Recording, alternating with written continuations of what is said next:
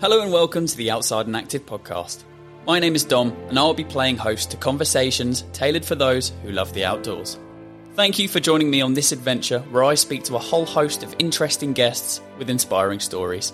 For our next stop on this adventure, we are joined by Nigel Jones, who proved that it's never too late to turn your life around. Nigel found his why when he swapped the casual drink for walks in the wild. His story is a brilliant example of how you can transform your health and happiness starting with one simple change, which is taking a break from alcohol. Nigel's a coach, a mentor, specialising in self-development, motivation, mindfulness, movement, alcohol-free living and habit change. He helps clients to hone their values, beliefs and goals to find their purpose, aiding their well-being and self-development. He's on a mission to share his journey to motivate, educate and inspire as many people as possible to take a break from alcohol and ultimately to live their best life. Nigel's been sober since December of 2020 and is on an incredibly long consecutive run of walking 9 kilometres before 9 a.m. every single morning. We take a dive in this podcast into his journey and learn things which listeners can actually implement into their own lives, so really looking forward to getting into this conversation. You can find out more about Nigel and his book, Walking Back to Happiness, after this podcast by heading to his website at www.9kmby9am.com. So with that, let's get straight into this week's episode. Nigel, welcome to the Outside and Active platform. How are you doing? I'm good. Great to be on. Thank you for inviting me. It's an absolute pleasure. We're going to start this podcast with a piece of advice that is coming from Shakira Akabusi. And she was on the podcast and she spoke about, she's very knowledgeable and experienced about how women going through pregnancy and after pregnancy can be active and very knowledgeable, very interesting. But her piece of advice for you is to value the benefits of what the natural world has to offer. And I think that, knowing you and what we're going to speak to today, I think that is exactly what you'll be able to take that advice and exactly probably what you live to as well with the natural world. So starting kind of around that, what is your favourite part about being outside and active? There are so many. I basically live my life by being outside. If I had to choose one, it's probably what I do a lot of at the moment, which is forest bathing, which in Japanese is called Shinrin Yoku, which means, funnily enough, bathing in the forest. And that's something I do on a daily basis. When I go for my daily walks, which normally start around about 5:30 each day. So yeah, if I had to choose one thing, it would be being at one with nature, blending all my senses into the nature around me. And that exactly ties in with Shakira's advice to you as well. So that works out quite nicely. Yeah, perfect. So how do you describe to people who you are, what you do, and how 9km by 9am came about? Yeah, sure. So basically, I'm an author. I'm a life coach, and I walk every day, 9 kilometers before 9 o'clock each morning. And this started fairly recently. About 18 months ago, I started doing the walks. And it's tied really into the fact that in late December in late 2020, in December 2020, I decided to take a break from alcohol and take a look at my life and try to get fitter and be healthier. And I initially started with like a 28-day challenge to stop drinking. And I just absolutely loved it. I mean, my whole outlook on life changed, and I was doing something called the 1 year no beer challenge, which I think has got 25,000 people doing it. It's quite a big thing. So it wasn't like a small organization. You were immediately in with like 25,000 other people who'd stopped drinking. And they were all on different challenges. So the first one is a 28-day. Then if you do that, you can upgrade to a 90-day. And if you do that, you can upgrade to a 365-day. So I went through that process. And the further I got down the road, the healthier I was feeling every day. And that actually manifested itself in me starting to look at my fitness and I started going for walks. And they went up from 1K to 2K, and eventually they became at least 9K a day. And we will take a deeper dive into why that came about and everything about the walks and stuff like that. But then going back to when you were younger, what was your relationship with physical activity like when you were younger? Yeah, so I grew up in Cardiff in the 1970s and early 1980s, and at school I played rugby, football.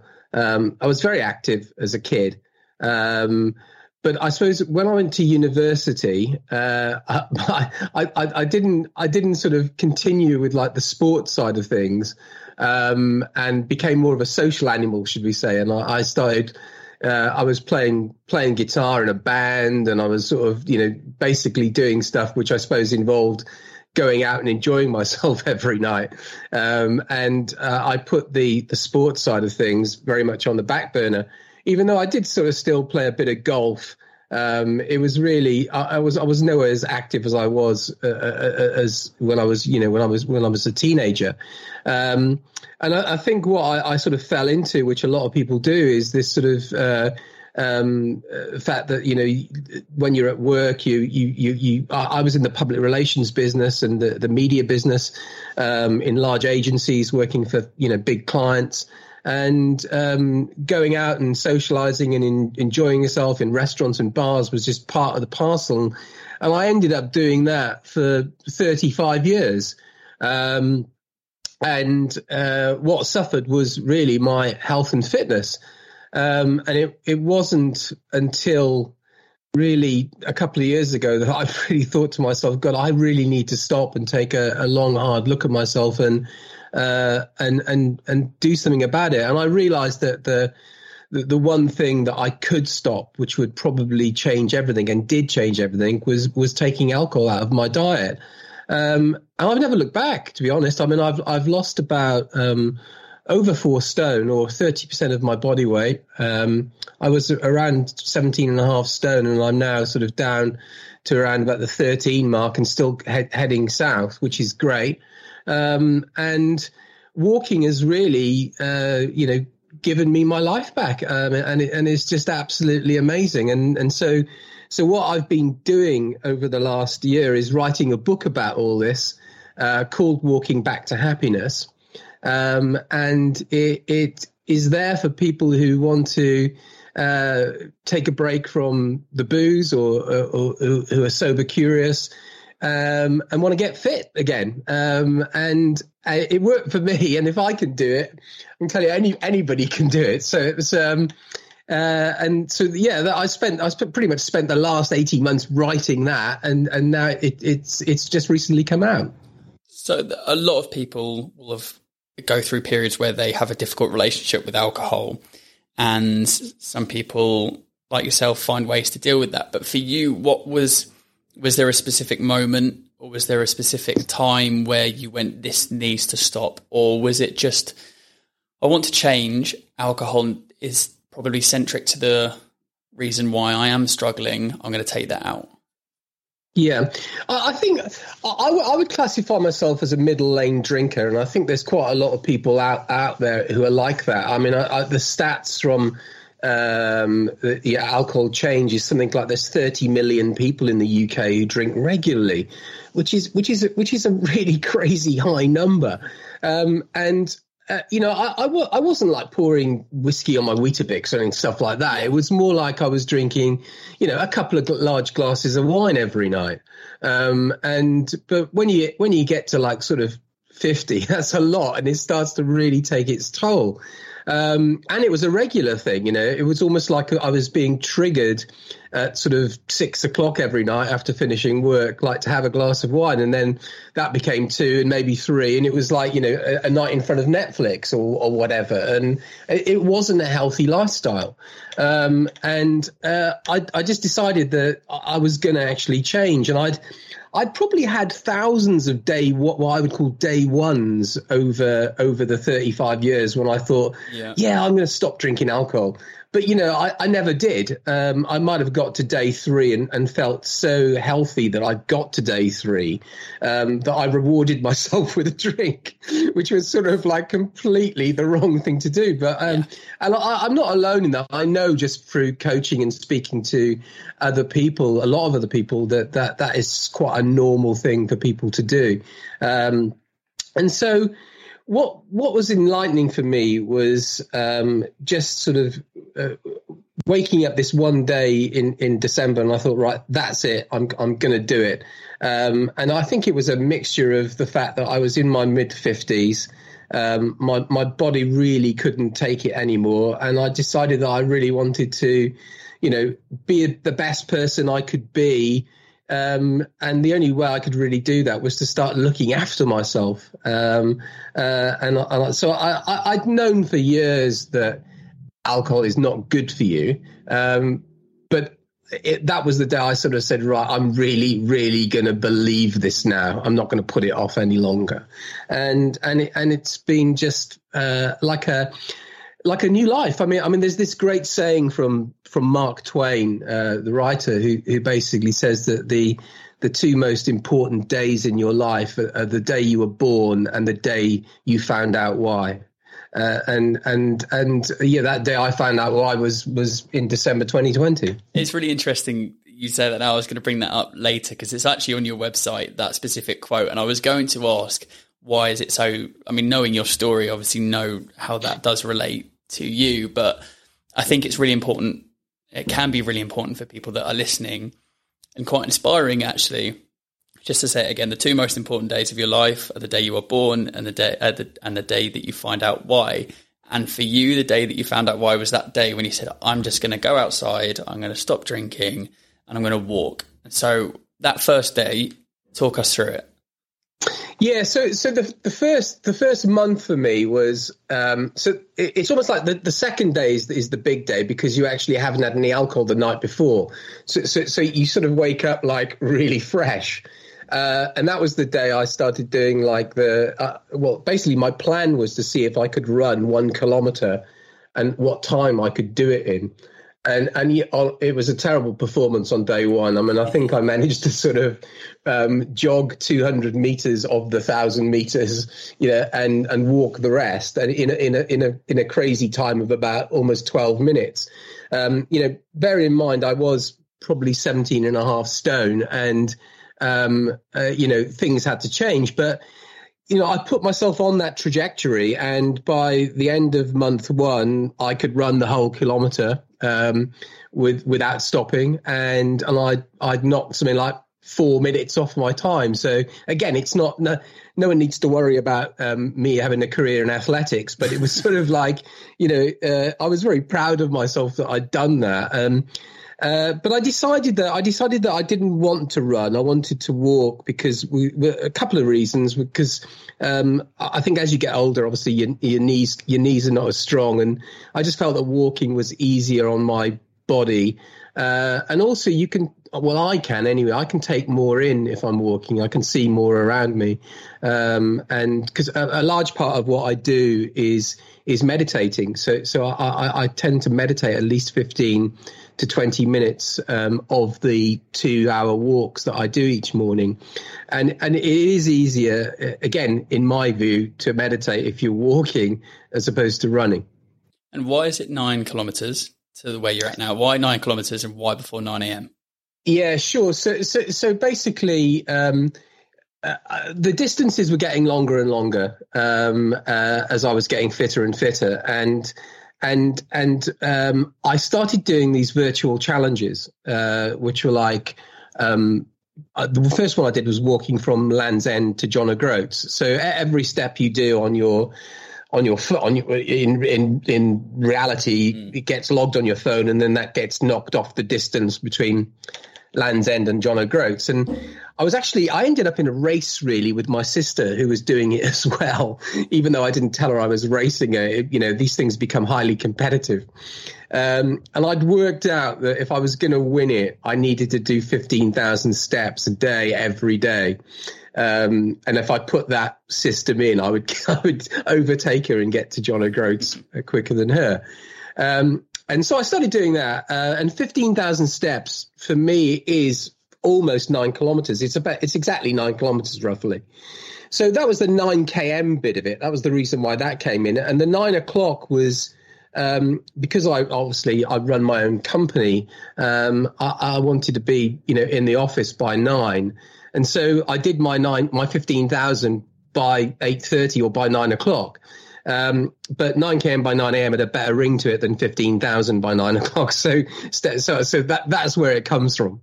There's a couple of points I'd like to pick out from what you said that I think could be a great learning points and inspirational to people that might be listening. And I wouldn't want to put anyone in an age category, but people that might think, it's no point in me starting to walk or do exercise now. There's no point in me stopping doing alcohol now, or drinking alcohol now. This is just, I've spoken to family members that have said similar things. No point, I can't do it.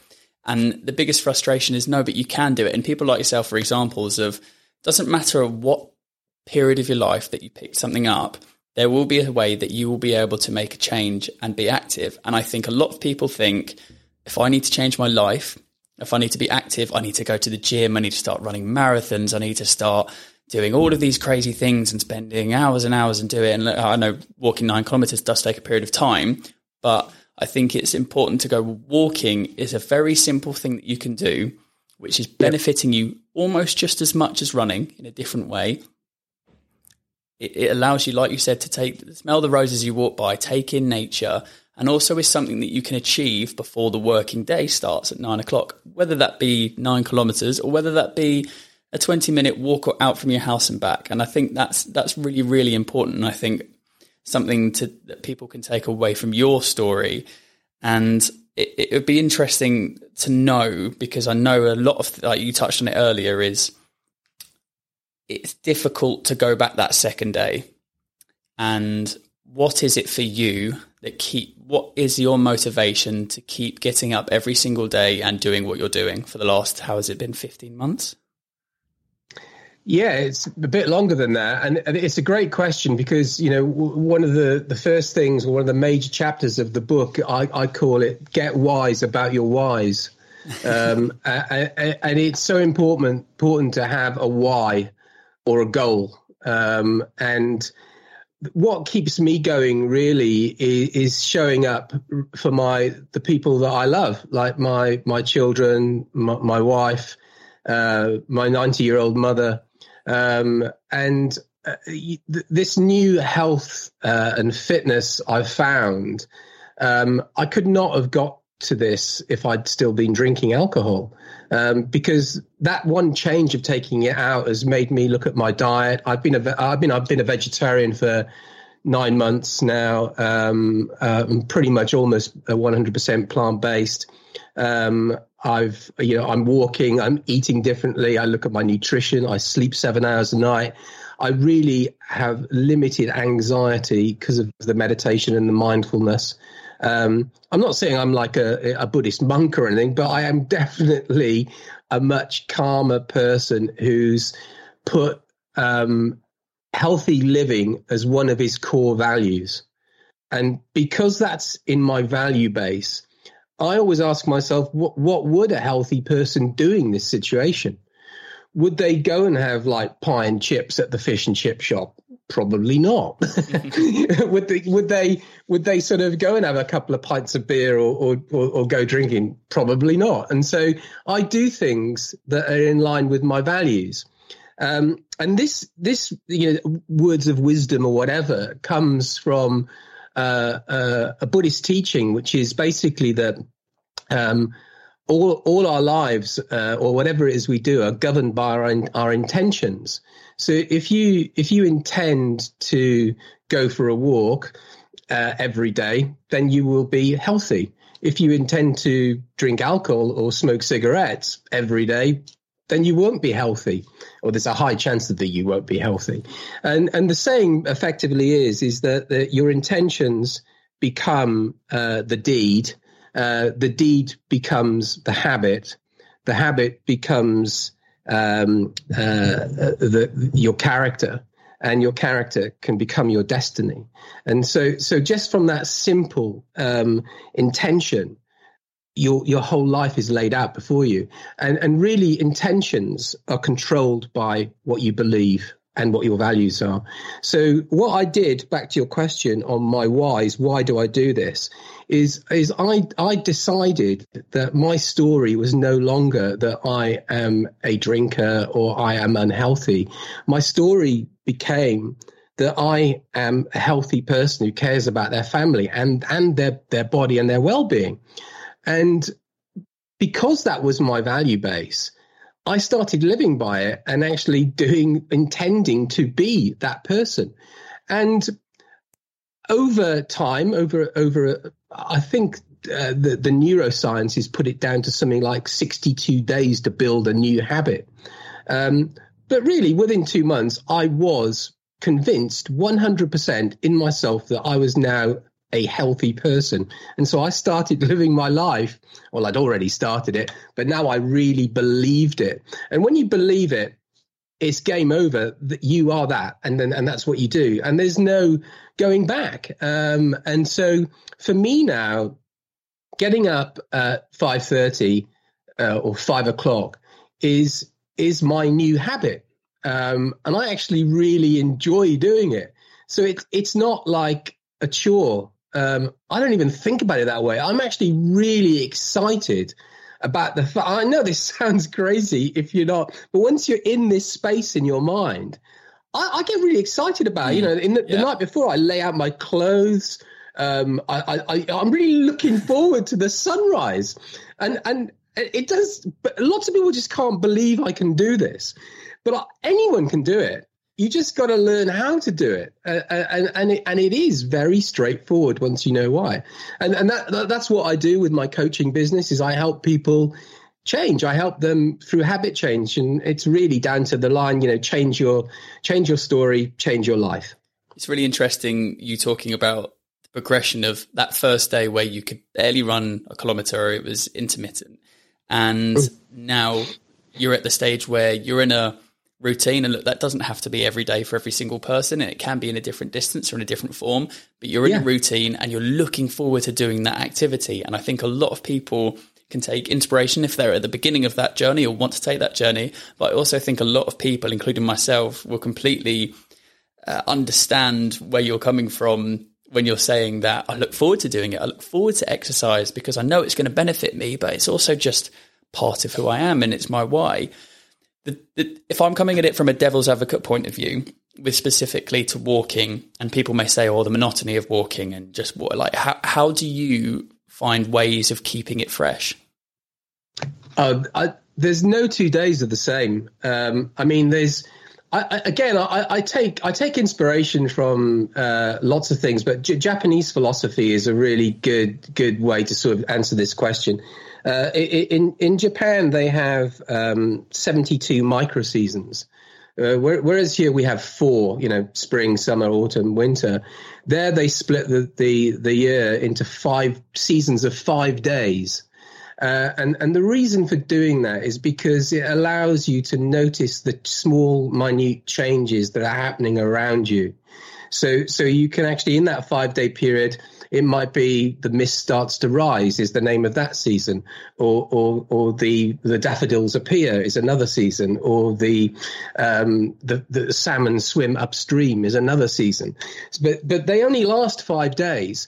And the beauty of these Japanese seasons is that you actually start to look around you of what's going on, and it makes you more present. It makes you more like you want to live in the now. So whereas you've got summer, it's too wide. it's like you don't really notice what's going on because it's like 3 months.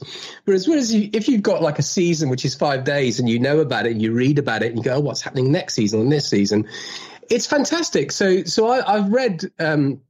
I read the Japanese seasons. There is an app on this, and every 5 days, so I know what's going on in Japan. And then I basically link that into the UK. So I try to notice. Well, it's not hard to notice the smaller changes that are going on around me, and that really, I've just noticed so much about the world I live in just by walking down these country lanes. And opening my eyes. We walk around a lot, not seeing anything around us because we're too blinkered. We're on a hamster wheel, just going round and round and round. Whereas if you look up and look around, there is just so much happening, and mindfulness and meditation help you do that massively. And it's not just seeing things, it's hearing things as well. I mean, sound meditation and mindfulness is just a fantastic thing to do, where you just walk down walk in a park, or walk down a road, or walk down in a wood or a forest, and just listen to all the different things that are around you. And that could be, the sound of your footprints, over the twigs. It could be the birds. It could be the rustle of the wind through the leaves, or the raindrops falling on the floor. I mean, there are thousands of noises. But if you're not thinking about them, they're not there. But if you start to think about them, i.e. you become more present about them and you give them space in your mind, then your whole world just becomes a better place. And you've spoken a lot about the physical impact it's had in a positive sense on you taking this journey. But what has been the benefit on your mental well-being since starting this? Absolutely huge. I mean, it's just unbelievable how far I believe I've come in a mental wealth perspective, from a mental wealth perspective. I think, again, I liken this to sort of, I've read a lot about meditation and mindfulness, and there's a great, again, Asian saying that everyone should meditate at least 20 minutes a day. And if you don't have the time, then you should do an hour, which I just think I thought was really great. And I liken meditation, really, for me, it's all about, there's some statistic that we have something like 58,000 individual thoughts each day. That's a lot. I mean, it's it's over one a second, I think, if you work it out. And so basically our minds are just racing with information that's just going through the mind continually. So there's no space in your mind because it's just full up with these junk thoughts, because a lot of them are just the same thing over and over again. And a lot of them also are things about the past or the future. So they're worries about something that's already gone, or threats about something that might never happen.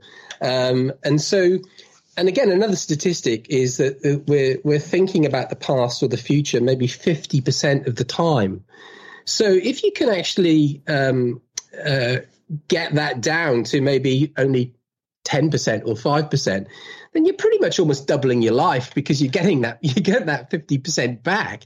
And I just think that through mindfulness, or the practice of actually slowing, through your breathing, or using that as an anchor to actually start to sort of clear your minds of the thoughts, you can actually start to find the space between your thoughts. And an easy way to sort of get into this is to think of it as like there are thousands and thousands of TV channels, and most of those channels we're just like, I've just got rubbish on them, just firing through our minds every day. But there's only one channel called the Discovery Channel. And if you turn that channel on, it allows you to sort of find that space between your thoughts and actually tune into where you're emptying your mind. And if you do that on a regular basis, it starts to have massive effects on the way you live your life in normal day-to-day dealings. So rather than react to a situation, I would definitely say that I now respond. So my window of reaction has probably gone up from a millisecond to contemplating the answer before I give it. And it might be 10 seconds, but it's definitely space. And that space, I think, gives you an edge, and it gives you a real edge internally as a calmer person about your own anxiety and feelings, and the way you just deal with others and are with others.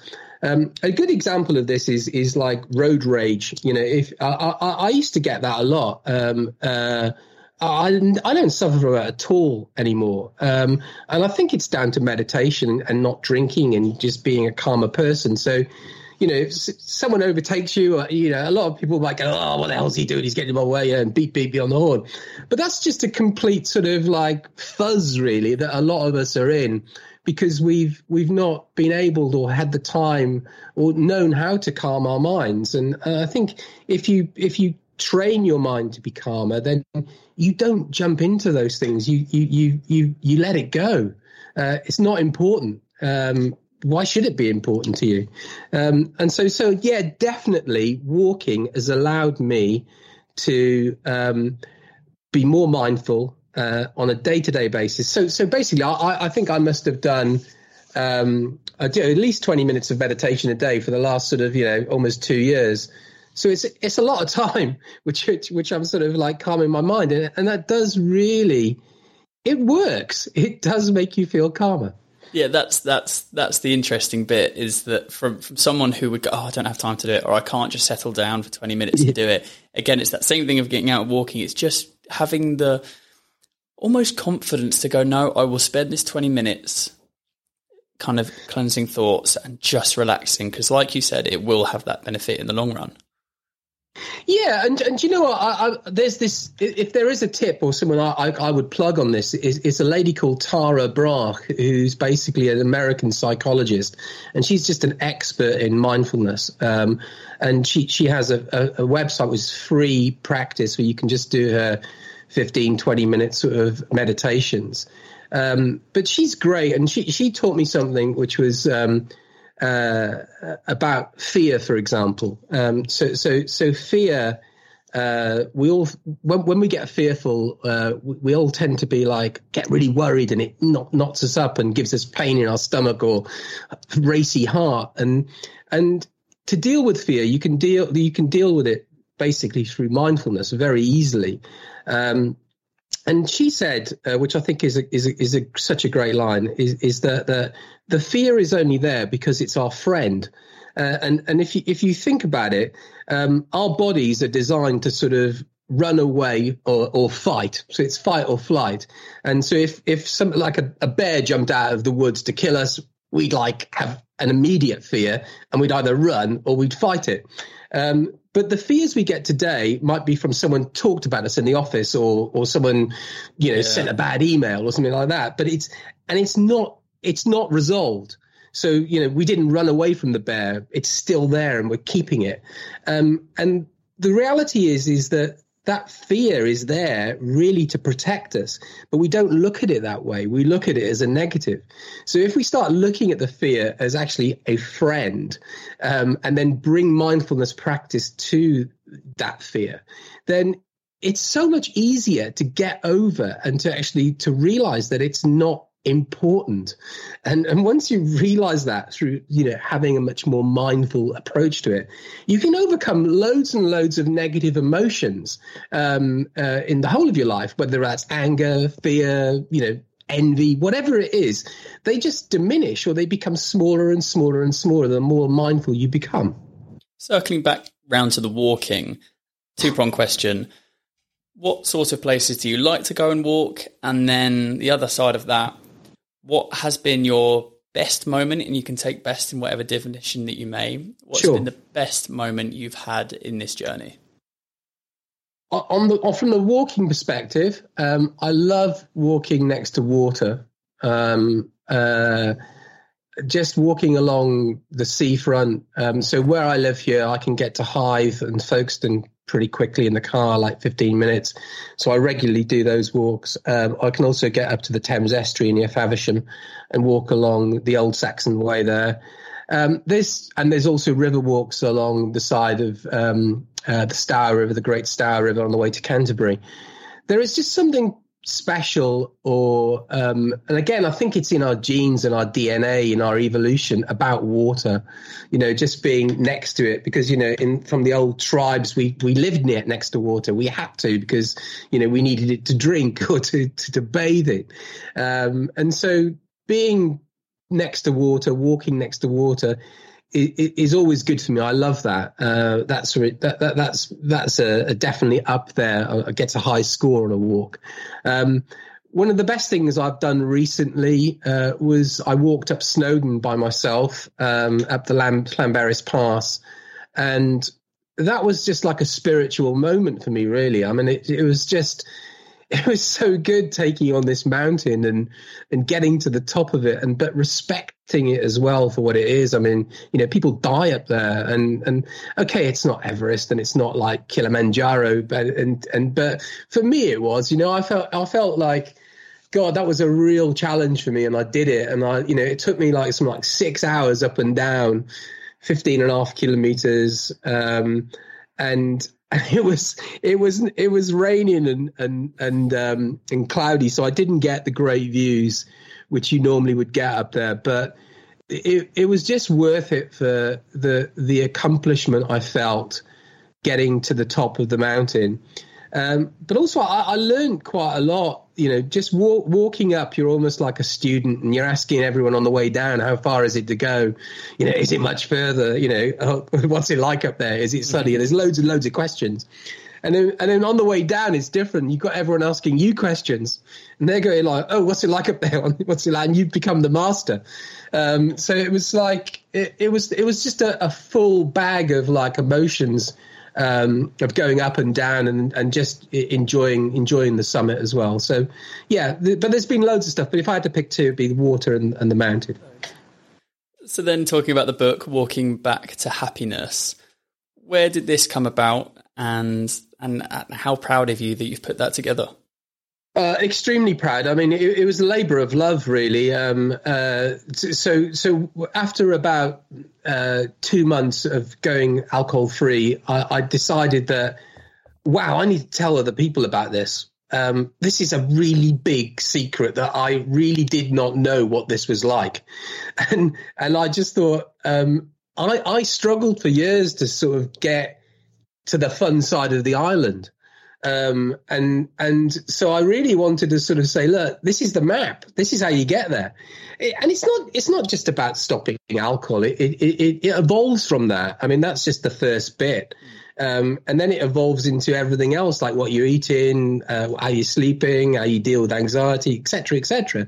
So I just wanted to give back and write it all down. And I suppose, to be perfectly honest, it was quite therapeutic for me as well to write all this stuff down as I was doing it. And it became like my journal and my Bible of, how I was doing it. And then I just thought, well, I didn't really know what the title of the book was going to be until, 6 months in. But I knew it was about habit change, about finding your well-being in your 50s. And the Walking Back to Happiness came out of the fact that I started walking every day, and I really was now what I would call truly happy. And happiness for me used to be, getting on a plane and jumping off in Barbados, or it was the destination. Yeah. Or it was the present, or it was like, watching the football game. Whereas now it's different. I mean, happiness for me really is the journey. It's how I live my life. And, it's not just about those hedonistic feelings. It's about connection. It's about accomplishment, relationships. There are so many constituents of happiness, which comes out in the book, obviously, because the book is called Walking Back to Happiness, and it's like a roadmap, really, of how you can change your life, or improve your life, or make little changes to it if need be, to having a better well-being.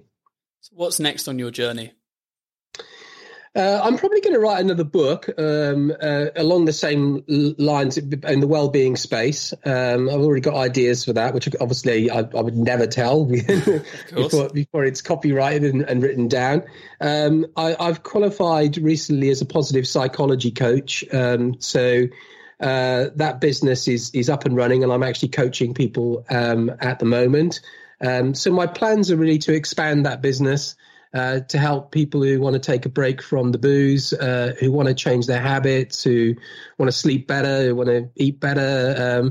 Obviously, I'm in my 50s, so I think my target audience tends to be people who are a little bit older. I mean, 20 or 30-year-olds probably don't want to listen to like someone in their 50s telling them about how to live their life. You never know. But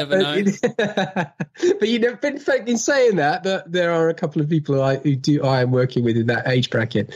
But yeah, I'm really enjoying being an author, being a coach, and giving back. I suppose it feels like, my day-to-day work now is what I really, really love doing. And so I've managed to sort of link my purpose with what I do. So yeah, it's, touch wood, it's all going in the right way for me. Your story is really incredible. And also a lot of people will be able to take elements from it, the entire thing from it. And I think that's really important. Where can people go to find out more about you, your social media, 9km by 9am, and also to see the book? Yeah, sure. So basically, my website is 9kmby9am.com. And that is like the portal really for the book, the coaching and the walking. On social media, again, I'm 9km by 9am. And my book is called Walking Back to Happiness, and it's on Amazon. And it's in Kindle and hardback and paperback. So if you just put Walking Back to Happiness into Amazon, that'll come up. But yeah, if you want to get in touch with me, 9km by 9am is the one to use. And Nigel, the final piece of wisdom I'll be asking from you is, what is a piece of advice that you would give for one of our podcast guests? There's loads and loads and loads of things, but let me just get to one. Okay, so I didn't know you were going to ask me this, but top of my head, the one that's going to come out is the world is your oyster. And I think the story on this is that I spent, we all spend a lot of time cracking open oysters. And a lot of them we put a lot of energy into, and some of them never open. A lot of them we put a lot of energy into, and they open, and there's no pearl inside. But now and again, once in a while, you put that energy in and you open it, and inside is the pearl. And for me, this whole journey I've been on of changing my story and finding the happiness is I opened that oyster and I found that pearl, which was going alcohol free, and what that led to. So the word of wisdom is keep looking for the oysters, keep cracking them open, and if there's no pearl inside, just keep going, because one day you will open one, and inside will be the pearl that you are seeking. Nigel, that's a fantastic point to end on. Really appreciate your time and for coming onto the podcast. It's been an absolute pleasure. Thank you very much for having me. Well, thank you for listening to this week's episode of the Outside and Active podcast. I've been Dom, and I hope that you've enjoyed this episode and taken some inspiration from Nigel's story. As always, if you enjoyed this podcast, please make sure to leave it a rating on Apple Podcasts. Also, if you think there's someone that would enjoy this just as much as you, then make sure to forward it on to them. We'll be back next week with another great episode and another inspiring guest. But until that time, enjoy the outdoors.